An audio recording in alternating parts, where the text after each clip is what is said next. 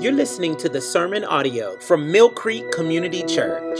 If you like what you've heard or want to find out more information, please visit our website at mymillcreek.com. Good morning. We will be reading out of Matthew 18, verses 15 through 20. This is the word of the Lord.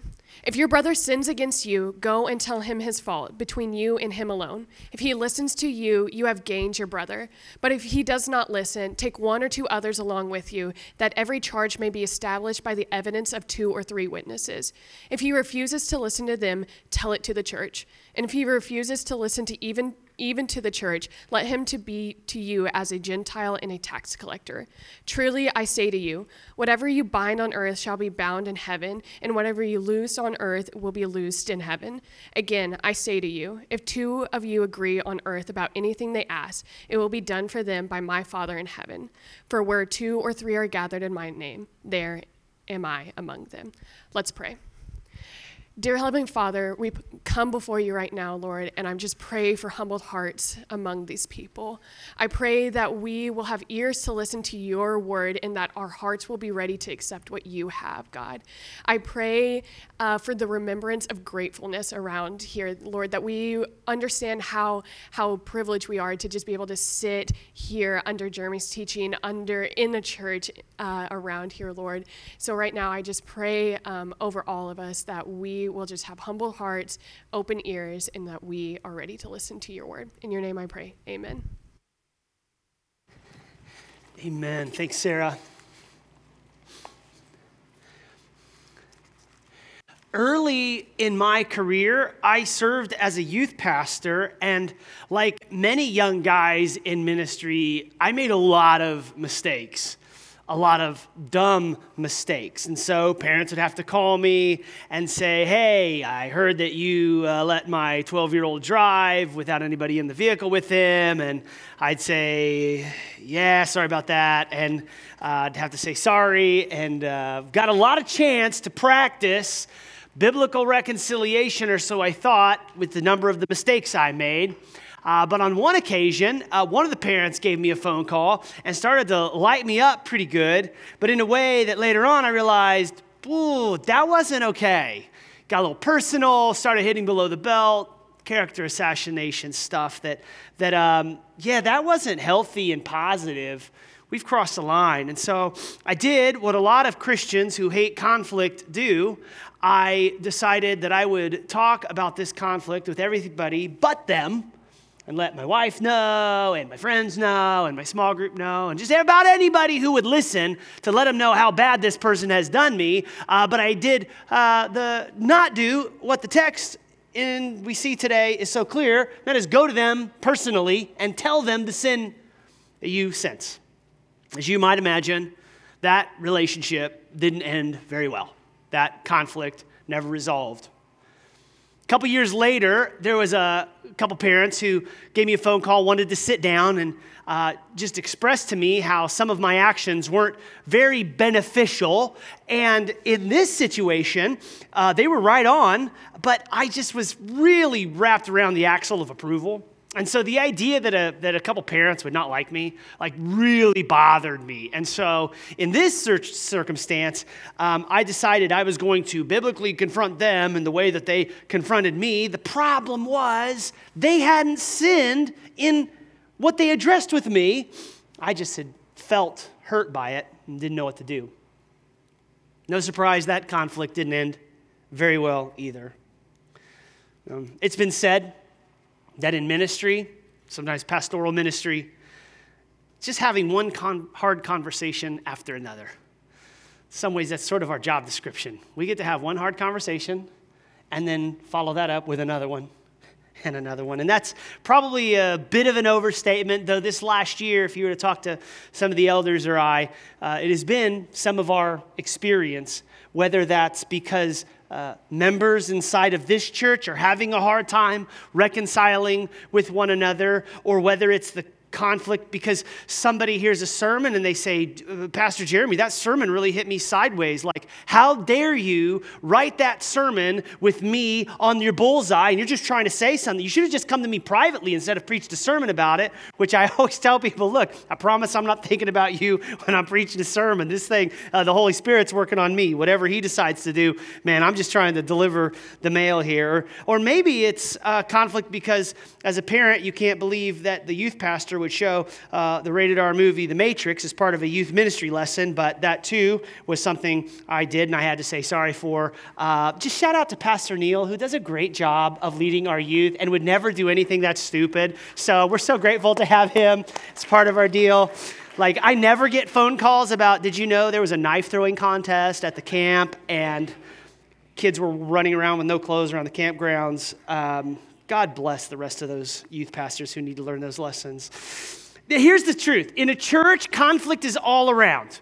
Conflict is all around. And in fact, in our lives, conflict is all around. There is conflict in a church. There is conflict in marriages. There is conflict in families. There is conflict in relationships. And if you're going to do any sort of normal life with one another, you're going to run into conflict.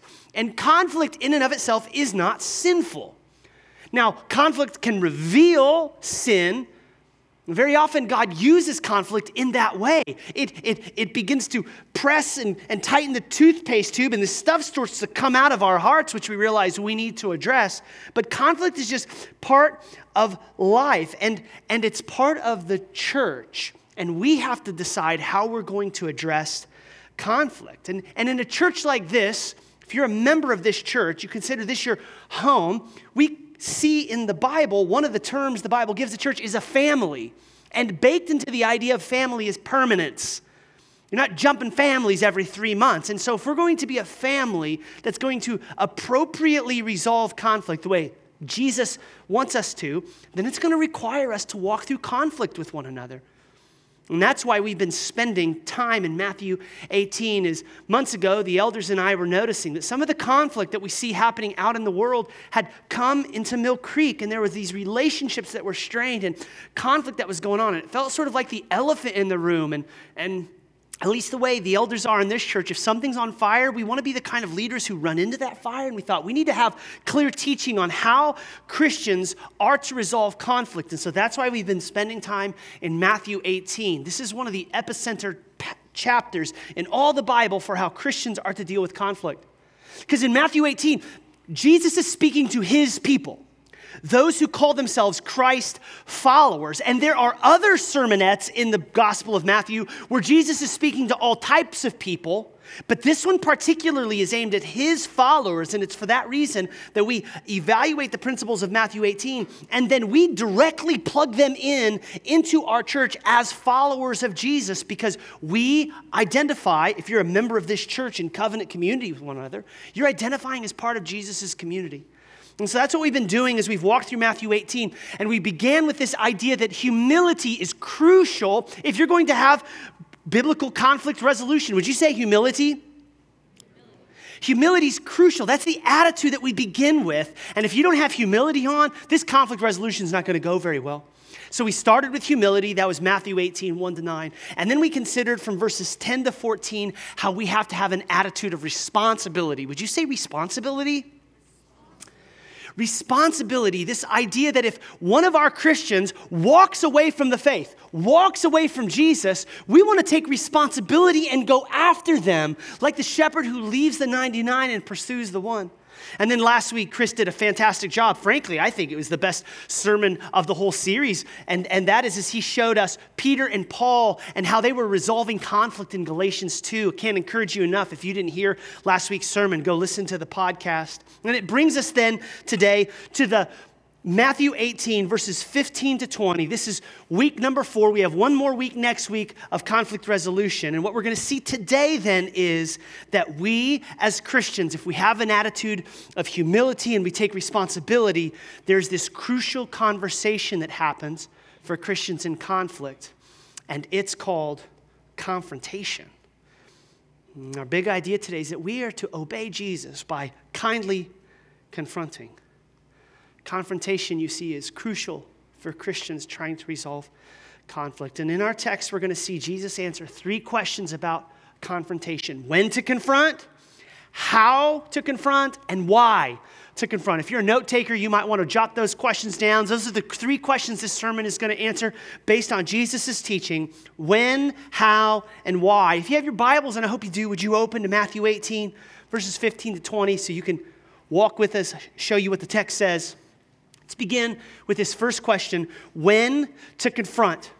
From the text, in verse 15, Jesus is speaking, and he says, "If your brother sins against you, go and tell him his fault between you and him alone. And if he listens to you, you've gained your brother." Now, Jesus is answering the question when to confront, and the answer is really quite simple, straight out of the text. Write it down if you like. You confront when your brother sins against you. Like, when you get sinned against, you are to confront.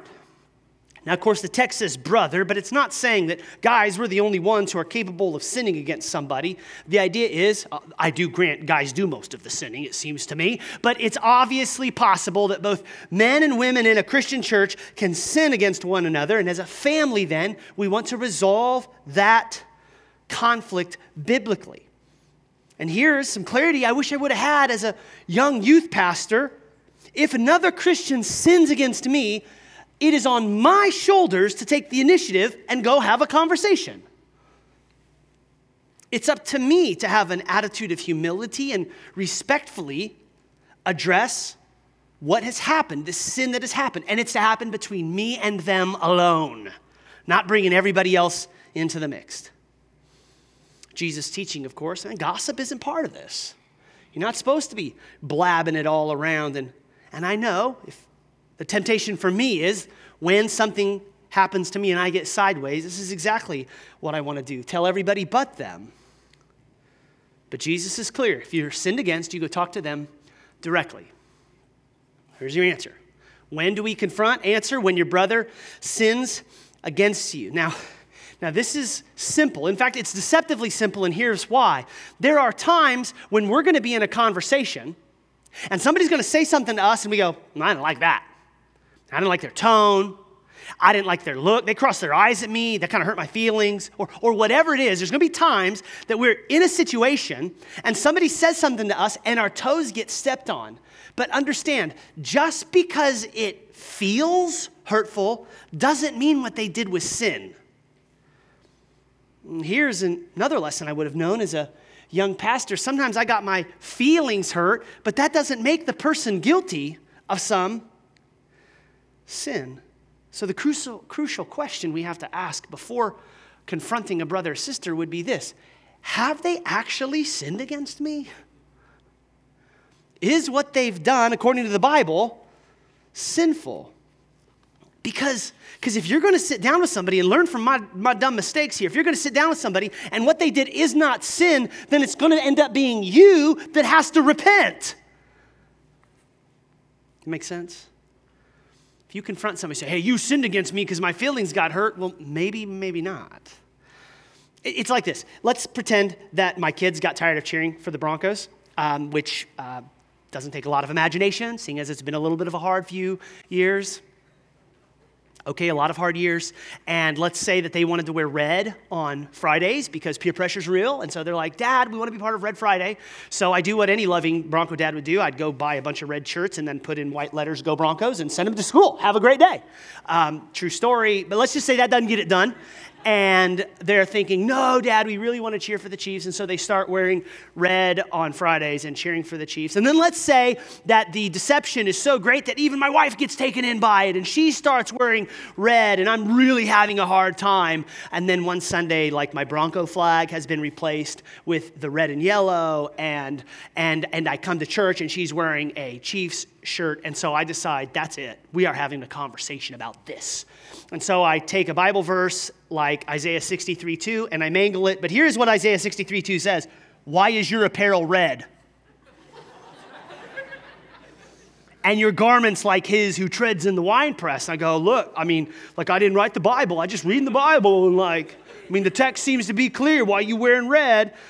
look, I can take the Bible out of context and I can do all this, but at the end of the day, it's just my feelings and my pride that are being hurt. And I would be sinful in this pretend scenario to confront and say, hey, Matthew 18:15 says if you've sinned against me, because that's not sin. The Bible does not forbid us cheering for the Chiefs as much as I wish it did. And I mean, it only says that about the Raiders, right? So, just kidding. What I'm trying to get you to understand, albeit a little bit funny, is there are plenty of times we may not prefer what somebody does, but that does not make what they're doing sinful. And if your feelings are hurt, that doesn't mean that they're out of bounds. So we got to allow God to define what sin is and then adopt his approach, and we confront if it's sin. That's why this command is deceptively simple, because you have to first evaluate, is it just my feelings being hurt, or has there actually been sin accomplished? So application here, when we find ourselves in conflict with another Christian, we must first biblically evaluate if they've sinned. That's what we got to do. Biblically evaluate if they've sinned. And if they have, then you move on to step 2. But if they haven't, do not pass go, do not collect $200. You need to do work on your heart. Why is it that your feelings have been so hurt if what they've done is not sinful? In the event that you feel like you've sinned against, the Bible confirms it, then you go to step 2 and you confront privately. You don't gossip to others. You don't tell everybody but them. Please don't get on the Nextdoor app and offer passive-aggressive comments like the one I just read recently. To the neighbor who keeps allowing their dog to poop in my yard, I know who you are, shame. Man, don't do that in the church. I mean, if you're bringing a dog to poop in our yard anyway, that's weird, but here's the principle. Christians obey Jesus by kindly confronting.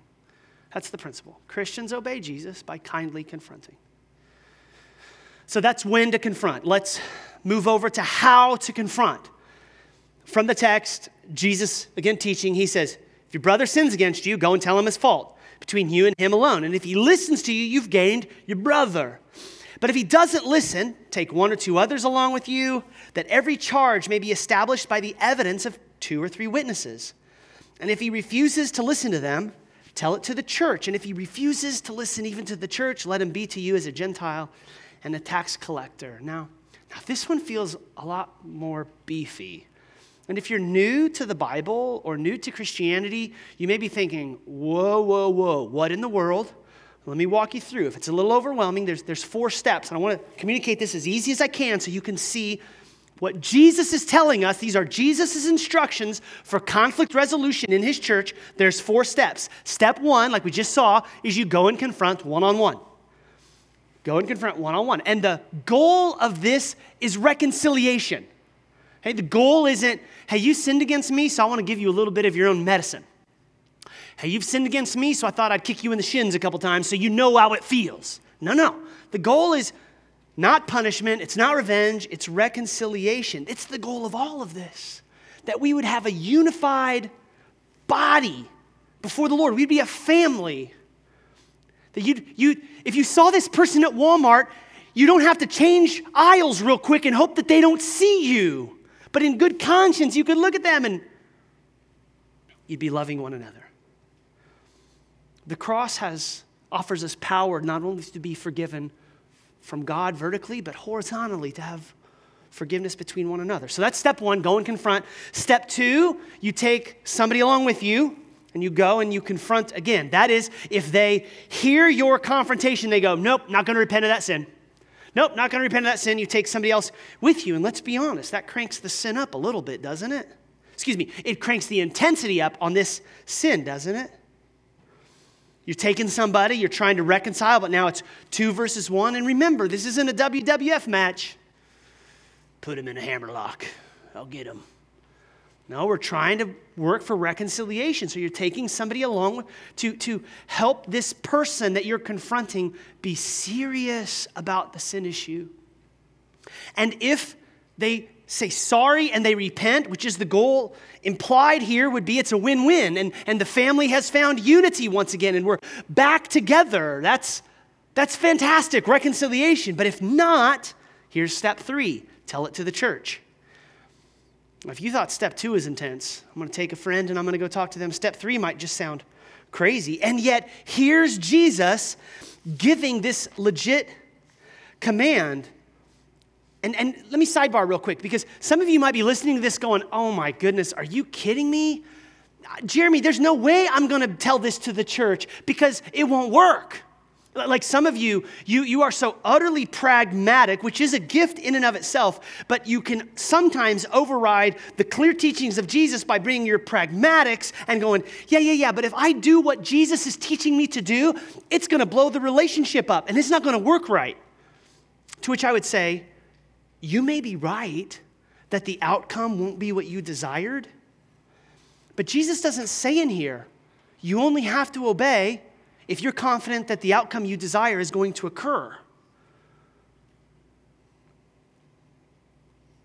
Look, Jesus doesn't give us a caveat that we can ignore some of his commands if we think they're not going to have the outcome we want. We obey Jesus with biblical reconciliation despite what we think may or may not occur.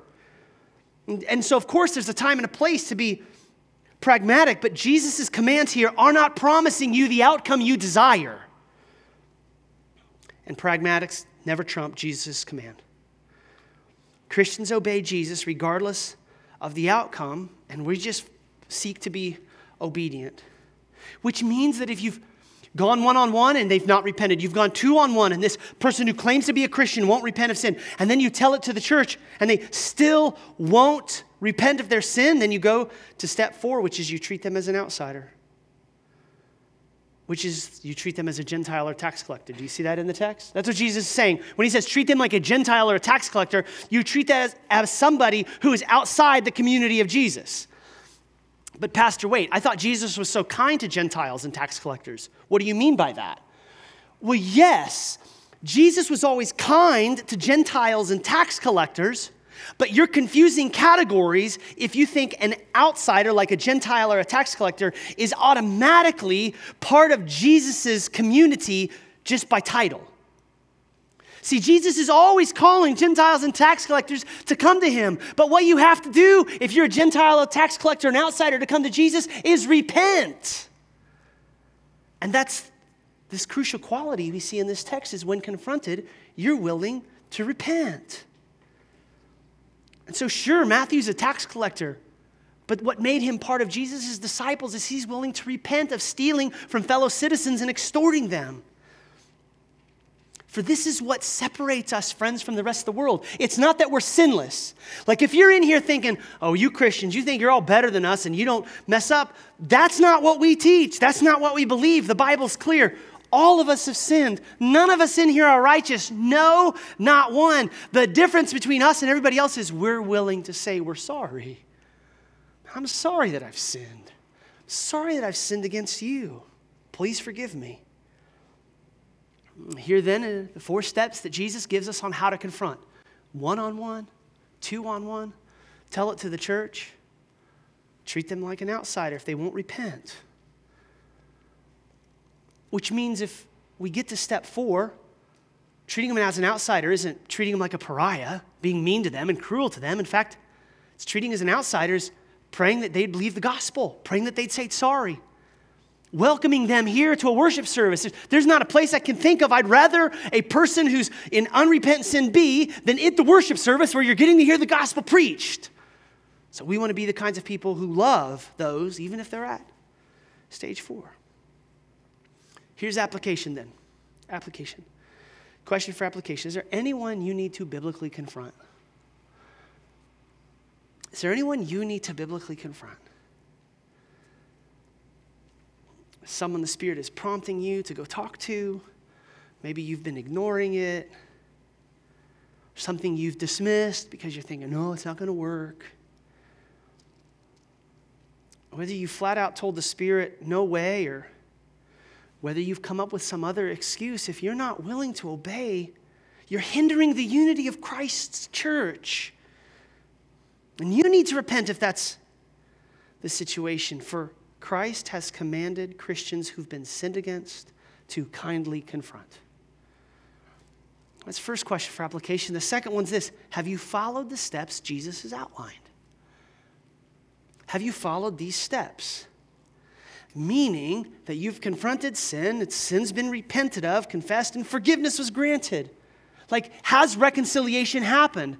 Because look, if you're at Walmart and you're walking down the aisle and you're like, yes, I've had full reconciliation with my brother in Christ or my sister in Christ, but you're at Walmart and you go, yeah, I don't want to run into them.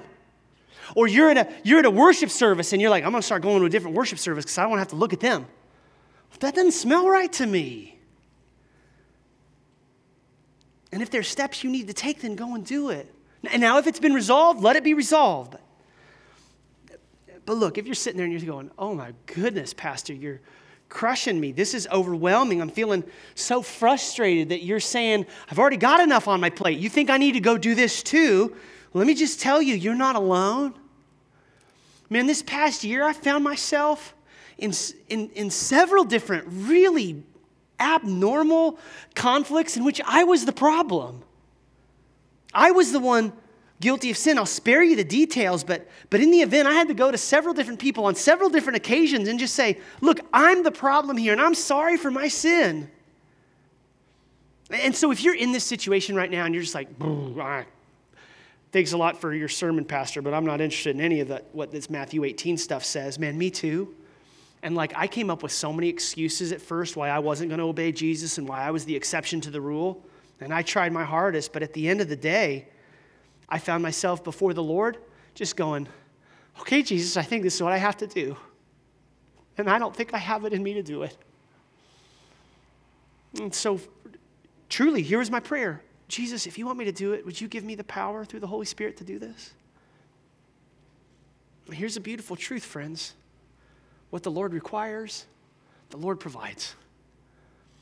The Spirit gave me what I needed to do and had to make some phone calls, had to meet in person. It was tricky. Was it hard? Yes. Was it humiliating? Totally. But did we reconcile? And best I can tell, in several of the different situations I'm thinking of, we did. And I'm so glad, because unity's worth it. Unity's worth it. And look, P.S. here, if you're going to have to go through something like this, I think you need to do it in person.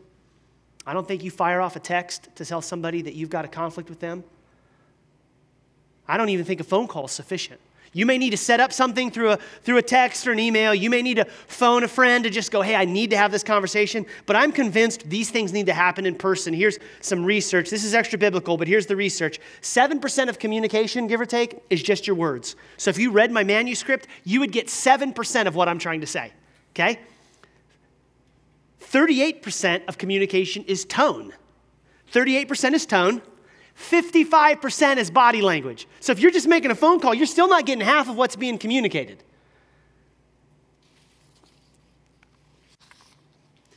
I realize Jesus doesn't say in the text that you have to meet face-to-face, but I'm convinced meeting face-to-face is the best way. And that's my pastoral opinion, so I'm not trying to pretend like those are Jesus' words, but I would say this: if we're going to coach teenagers not to break up with somebody on a text, let's do biblical reconciliation in person, huh? All right, soapbox done. When to confront, how to confront. Last question Jesus is addressing: why to confront? Why to confront? Here's the last couple verses. Look in the text. Verse 18, truly I say to you, whatever you bind on earth shall be bound in heaven. Whatever you loose on earth shall be loosed in heaven. And again, I say to you, if two of you agree on earth about anything they ask, it'll be done for them by my Father in heaven. For where 2 or 3 are gathered in my name, there am I among them. And I think this section is the most confusing, misunderstood of the whole chapter. I've heard plenty of people say this, maybe you have too. This binding and loosing, it's about spiritual warfare. If you've never heard that before, God bless you. For the rest of us, it's like, I bind that demon, I loose a righteous angel. That ain't what this thing's about. And neither it is a prayer hack to be able to get the new car you want.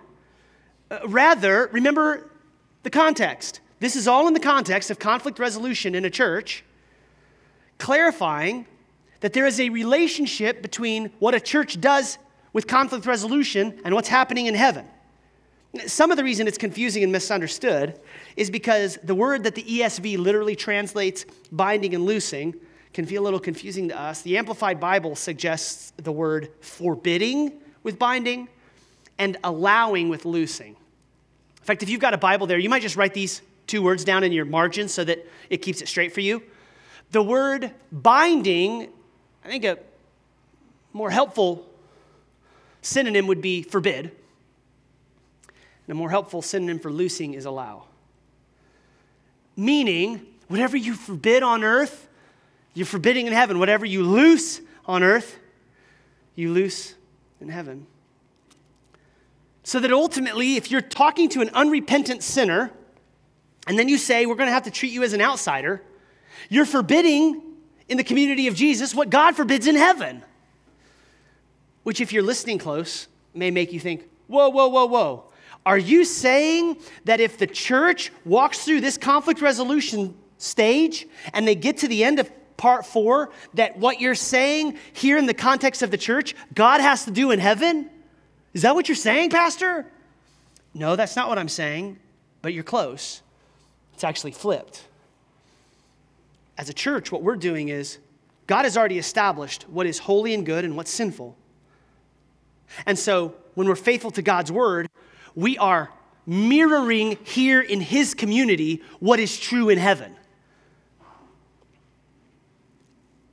It's not that God follows the church in what we forbid or allow. It's the opposite. So when the church points at something and says that's sin, and you say, I will not repent of this sin. Well, unrepentant sin, that's what sends us to hell, is when we won't repent of sin. That's indicative of non-Christians. What makes a Christian is they're willing to repent of sin. So the church wants to forbid what God has forbid. And that includes taking sin seriously and calling one another to repent.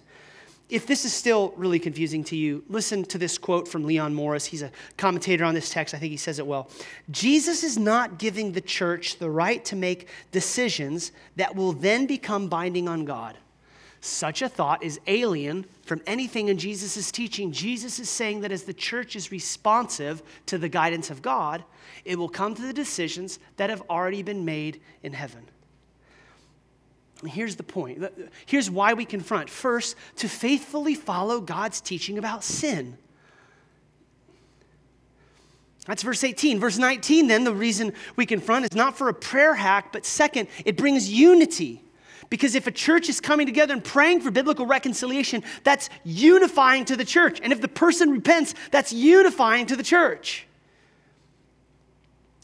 And verse 20 then is this incredible promise that even when a church is experiencing significant conflict, even if that church is down to just 2 or 3 people, that the presence of Jesus is there with them in a special and unique way, even if even if unbiblical infighting is occurring, that 2 or 3 are gathered in the name of Jesus, Jesus is there with them, calling them to faithfulness.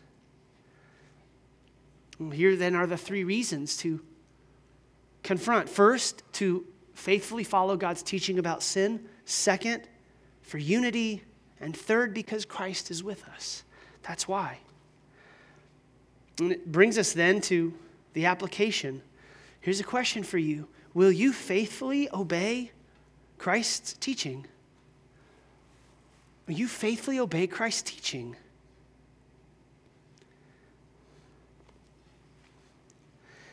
And look, there's going to be times you get it wrong. Obviously, there's plenty of times that I get it wrong. But at the end of the day, we want to keep coming back to God's word and submitting ourselves to whatever the authority of God's word is calling us to do, and we're going to follow and obey that.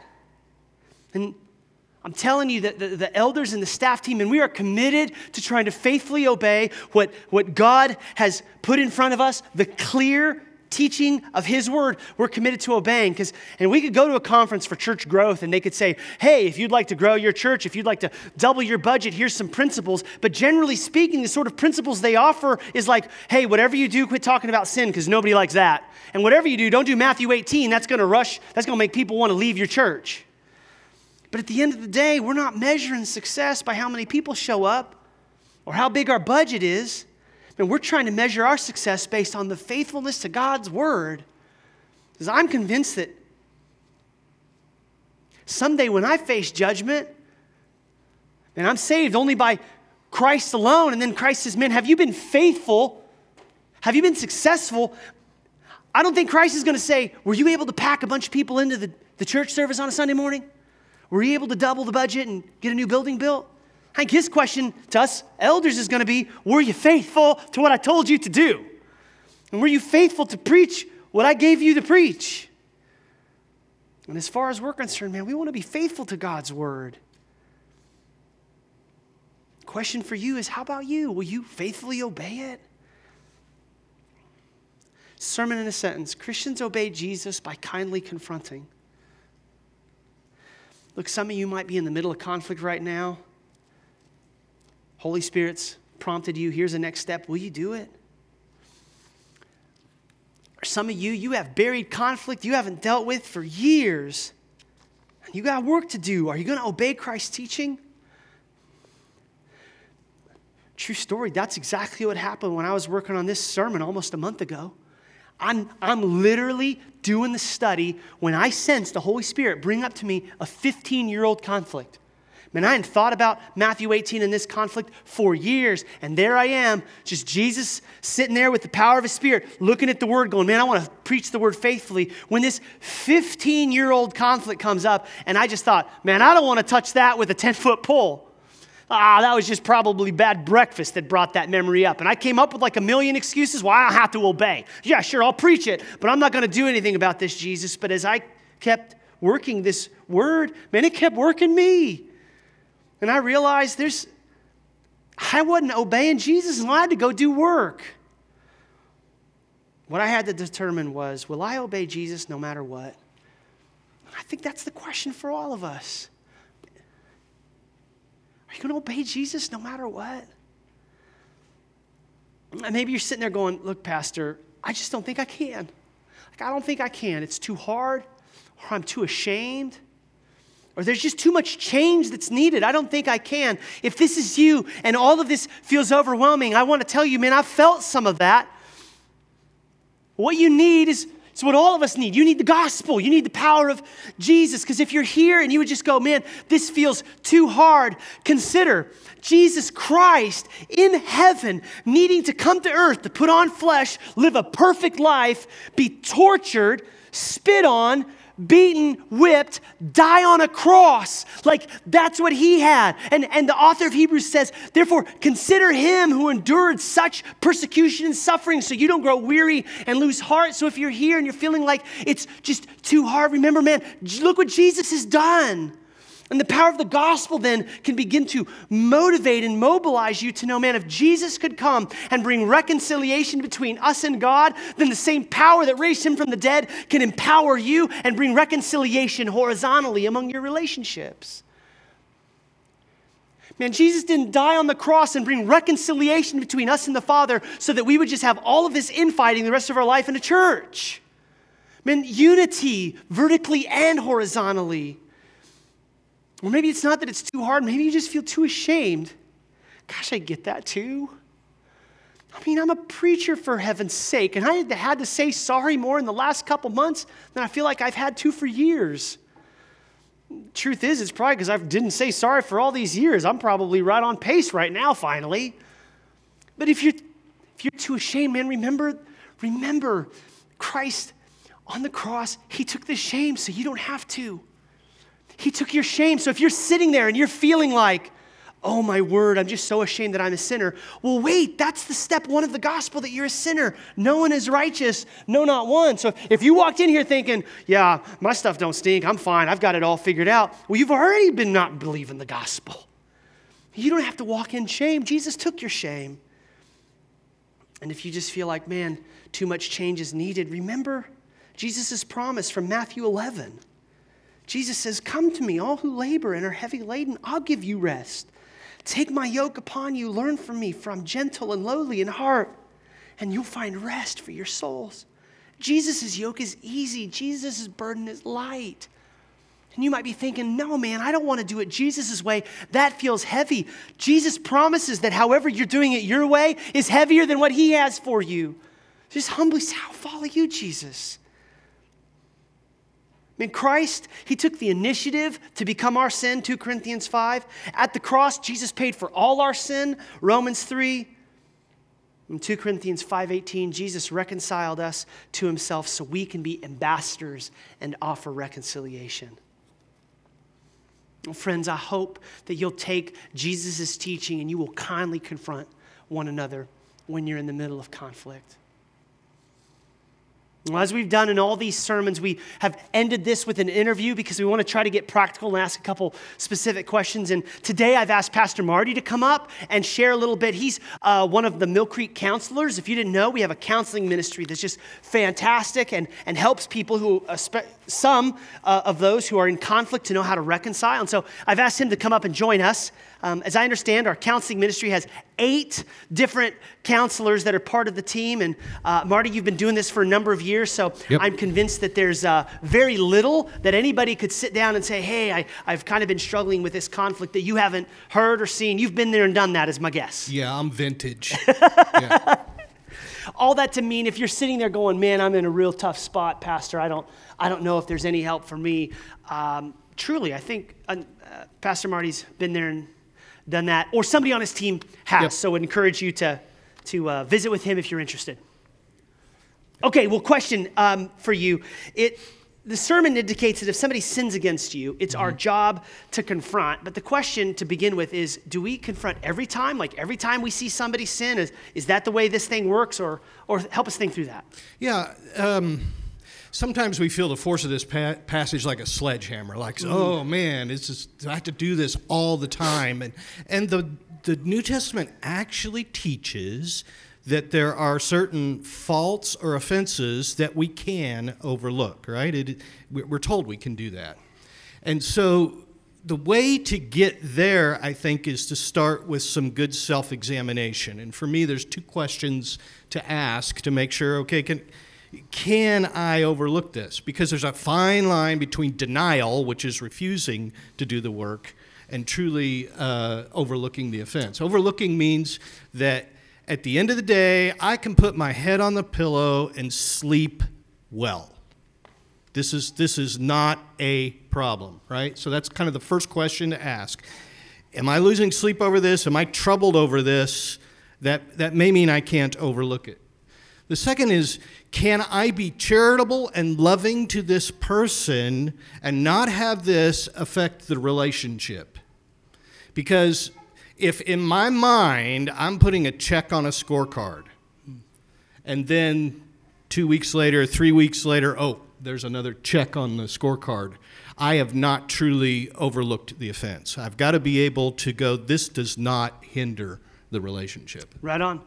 Okay, what about a situation where we were saying, hey, if somebody sins against you, but you got to make sure that the Bible calls it sin. What about a person who goes, well, I don't know if the Bible calls this sin or not, and sounds like I can't even ask anybody because that's gossip. What does a person do who's feeling kind of cornered by both of those truths? Yeah, and let's face it, the idea of confronting someone, if you're wired to confront, you're a professional wrestler. Right? Because most of us are not wired to confront. Instead, we're asking all the other questions. So I would tell you that almost every time in the back of your mind, when there really is an issue, you're probably struggling. I don't think there's anything wrong if you're going, man, I don't know that I can put my finger on the exact thing that's going on, but it feels wrong, right? I think it's okay in the body of Christ to take advantage of the resources that are available there to ask some of those questions in wisdom. And the way if someone comes to me to talk about something like that, what I ask them to do is, could you flatten this out and not share the name of the person? Can we just talk about the situation and get a feel for that? Because that helps avoid the gossip. That helps the person you're seeking wisdom from not get drawn into some taking up an offense for you, right? And getting some of that counsel and care. Our counseling team would love to be able to have that kind of conversation. We know that sometimes there can be a very convoluted, twisted situation, maybe with extended family. Maybe it involves a business decision. We actually have, this is a big term, but a certified Christian conciliator. That means someone who's actually trained and actually through the Kansas Supreme Court can come in and do small claims mediation. So there's a lot of expertise just on how to help people figure things out. We have someone like that on staff. Patrick Van Hookey, if you've ever met him, he was in the first service. He has a parachurch ministry right here in Shawnee called Peace of Christ. And he's sort of the expert when someone's really in a convoluted situation where I go, would you talk to him? Because he can often help you figure out, okay, what's going on here? What are my options? Is this really, truly an offense that we ought to deal with? Okay, so we can be general, don't use specific names, and get some pastoral advice. If you need some, you can ask Pastor Marty. You don't go up to him and say, hey, I have a friend named Pastor Schmarty who's wearing red on Sundays. Could you help me? Track jump. Let's say we know sin is happening, but it's not happening to us. It's somebody else, say a victim or a child. What should we do in that circumstance? Yeah, I mean, there are some situations where, you just know there's a person that maybe doesn't have a voice, right? You know something's going on and they don't have a voice. I think Scripture is overwhelmingly telling us that you've got to do something in those situations. God has a preferential heart for the downtrodden. Read the Old Testament. Widows and orphans were the lowest in society, and Israel was to care for them. The church picked that up in the New Testament and said, you care for those people. So to ignore one of those situations is difficult, and you shouldn't do it. Yeah. But again, I would say talk to an elder, talk to a pastor if you're aware of that kind of situation. Yeah. And what if you think that in confronting sin, it's actually going to create some sort of violent interaction? Do we still do what the text says here? Do we tell police? How do we try to relate through that as we're thinking Christianly? Yeah, and I think anytime there's a situation like that, there are two spheres of authority in a Christian situation like that, right? There's the church, where the church is supposed to do something if it's within the church. But then if there's clearly violence, abuse of some kind, at this point, God has, Romans 13, he has appointed the state to not bear the sword in vain, right? They are to punish the evildoer. And so we want to be very careful to know who's supposed to do what. But when there's a clear violation like that, you have to both talk to them as a church member, but you can't avoid the responsibility of making sure a legal situation is taken care of as well. Right on. Okay, last couple questions here. Let's say that somebody said something to me. I don't think they sinned, but it just really hurt. Yeah. It really hurt. What do I do with that? Yeah, when those situations happen, my advice is, first of all, you probably still should have a conversation. But if that hurt is all that's driving you, you might want to do a little business with the Lord first. I would want to be seeking the Lord and praying. Let the Holy Spirit be the first counselor, right? That's his job. But then if there's still kind of this stuck place where you're at, that's another situation where talking with a counselor can be great. We don't often realize this, but the most difficult hurts that we have are often the watershed moments that God's trying to propel our growth to be more like Jesus. Jesus, we're told about Jesus in 1 Peter 2 that he was reviled, he did not revile back. And the context just before that says, we get called to suffer like Jesus does. So sometimes those hurts are God's way of trying to get our attention on something too. And, then you may realize, there is a conversation I need to have, and I would encourage you to have those. My experience is it's the conversations I didn't get to have that are most hurtful for me, not the ones that I did have. Okay. Yeah.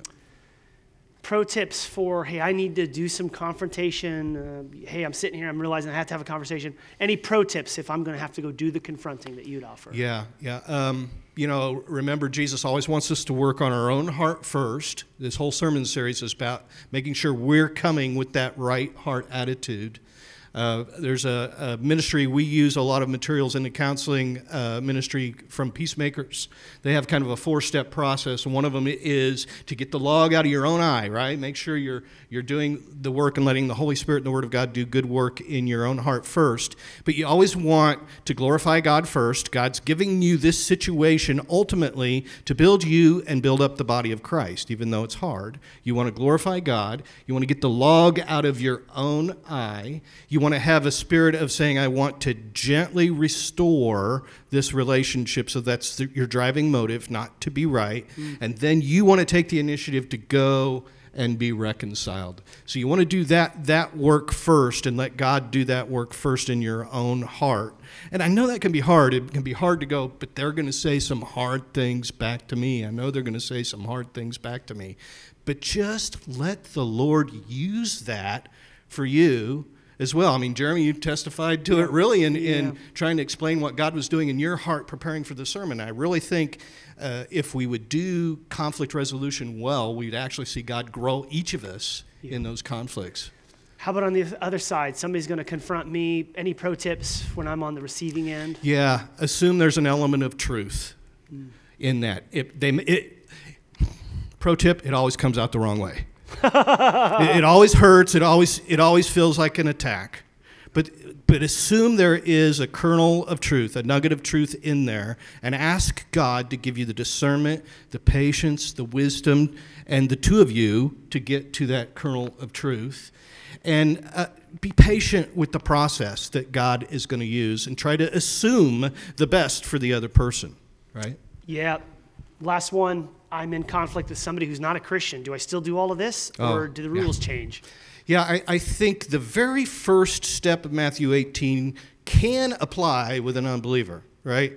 Because someone could sin against you, and you could say, hey, this was wrong. Can we talk about this? Now, 1 Corinthians 2 says that the unregenerate person cannot receive the things of the Spirit because they're spiritually discerned. They don't have the Holy Spirit working in their hearts. So you can't expect that you can, I'm going to take this person to the church. Well, they're not even part of the church, right? So you're sort of limited to being able to clearly communicate that. But think for a moment what a gospel opportunity it is to do that in a way and say, hey, the reason I'm doing this is Jesus asked me to guard my heart when I feel an offense against someone, and I'm coming to you to do that. You could open up a great door for gospel conversation. You don't know that the Holy Spirit might not want to use that to help draw that person to you or to him. Yeah.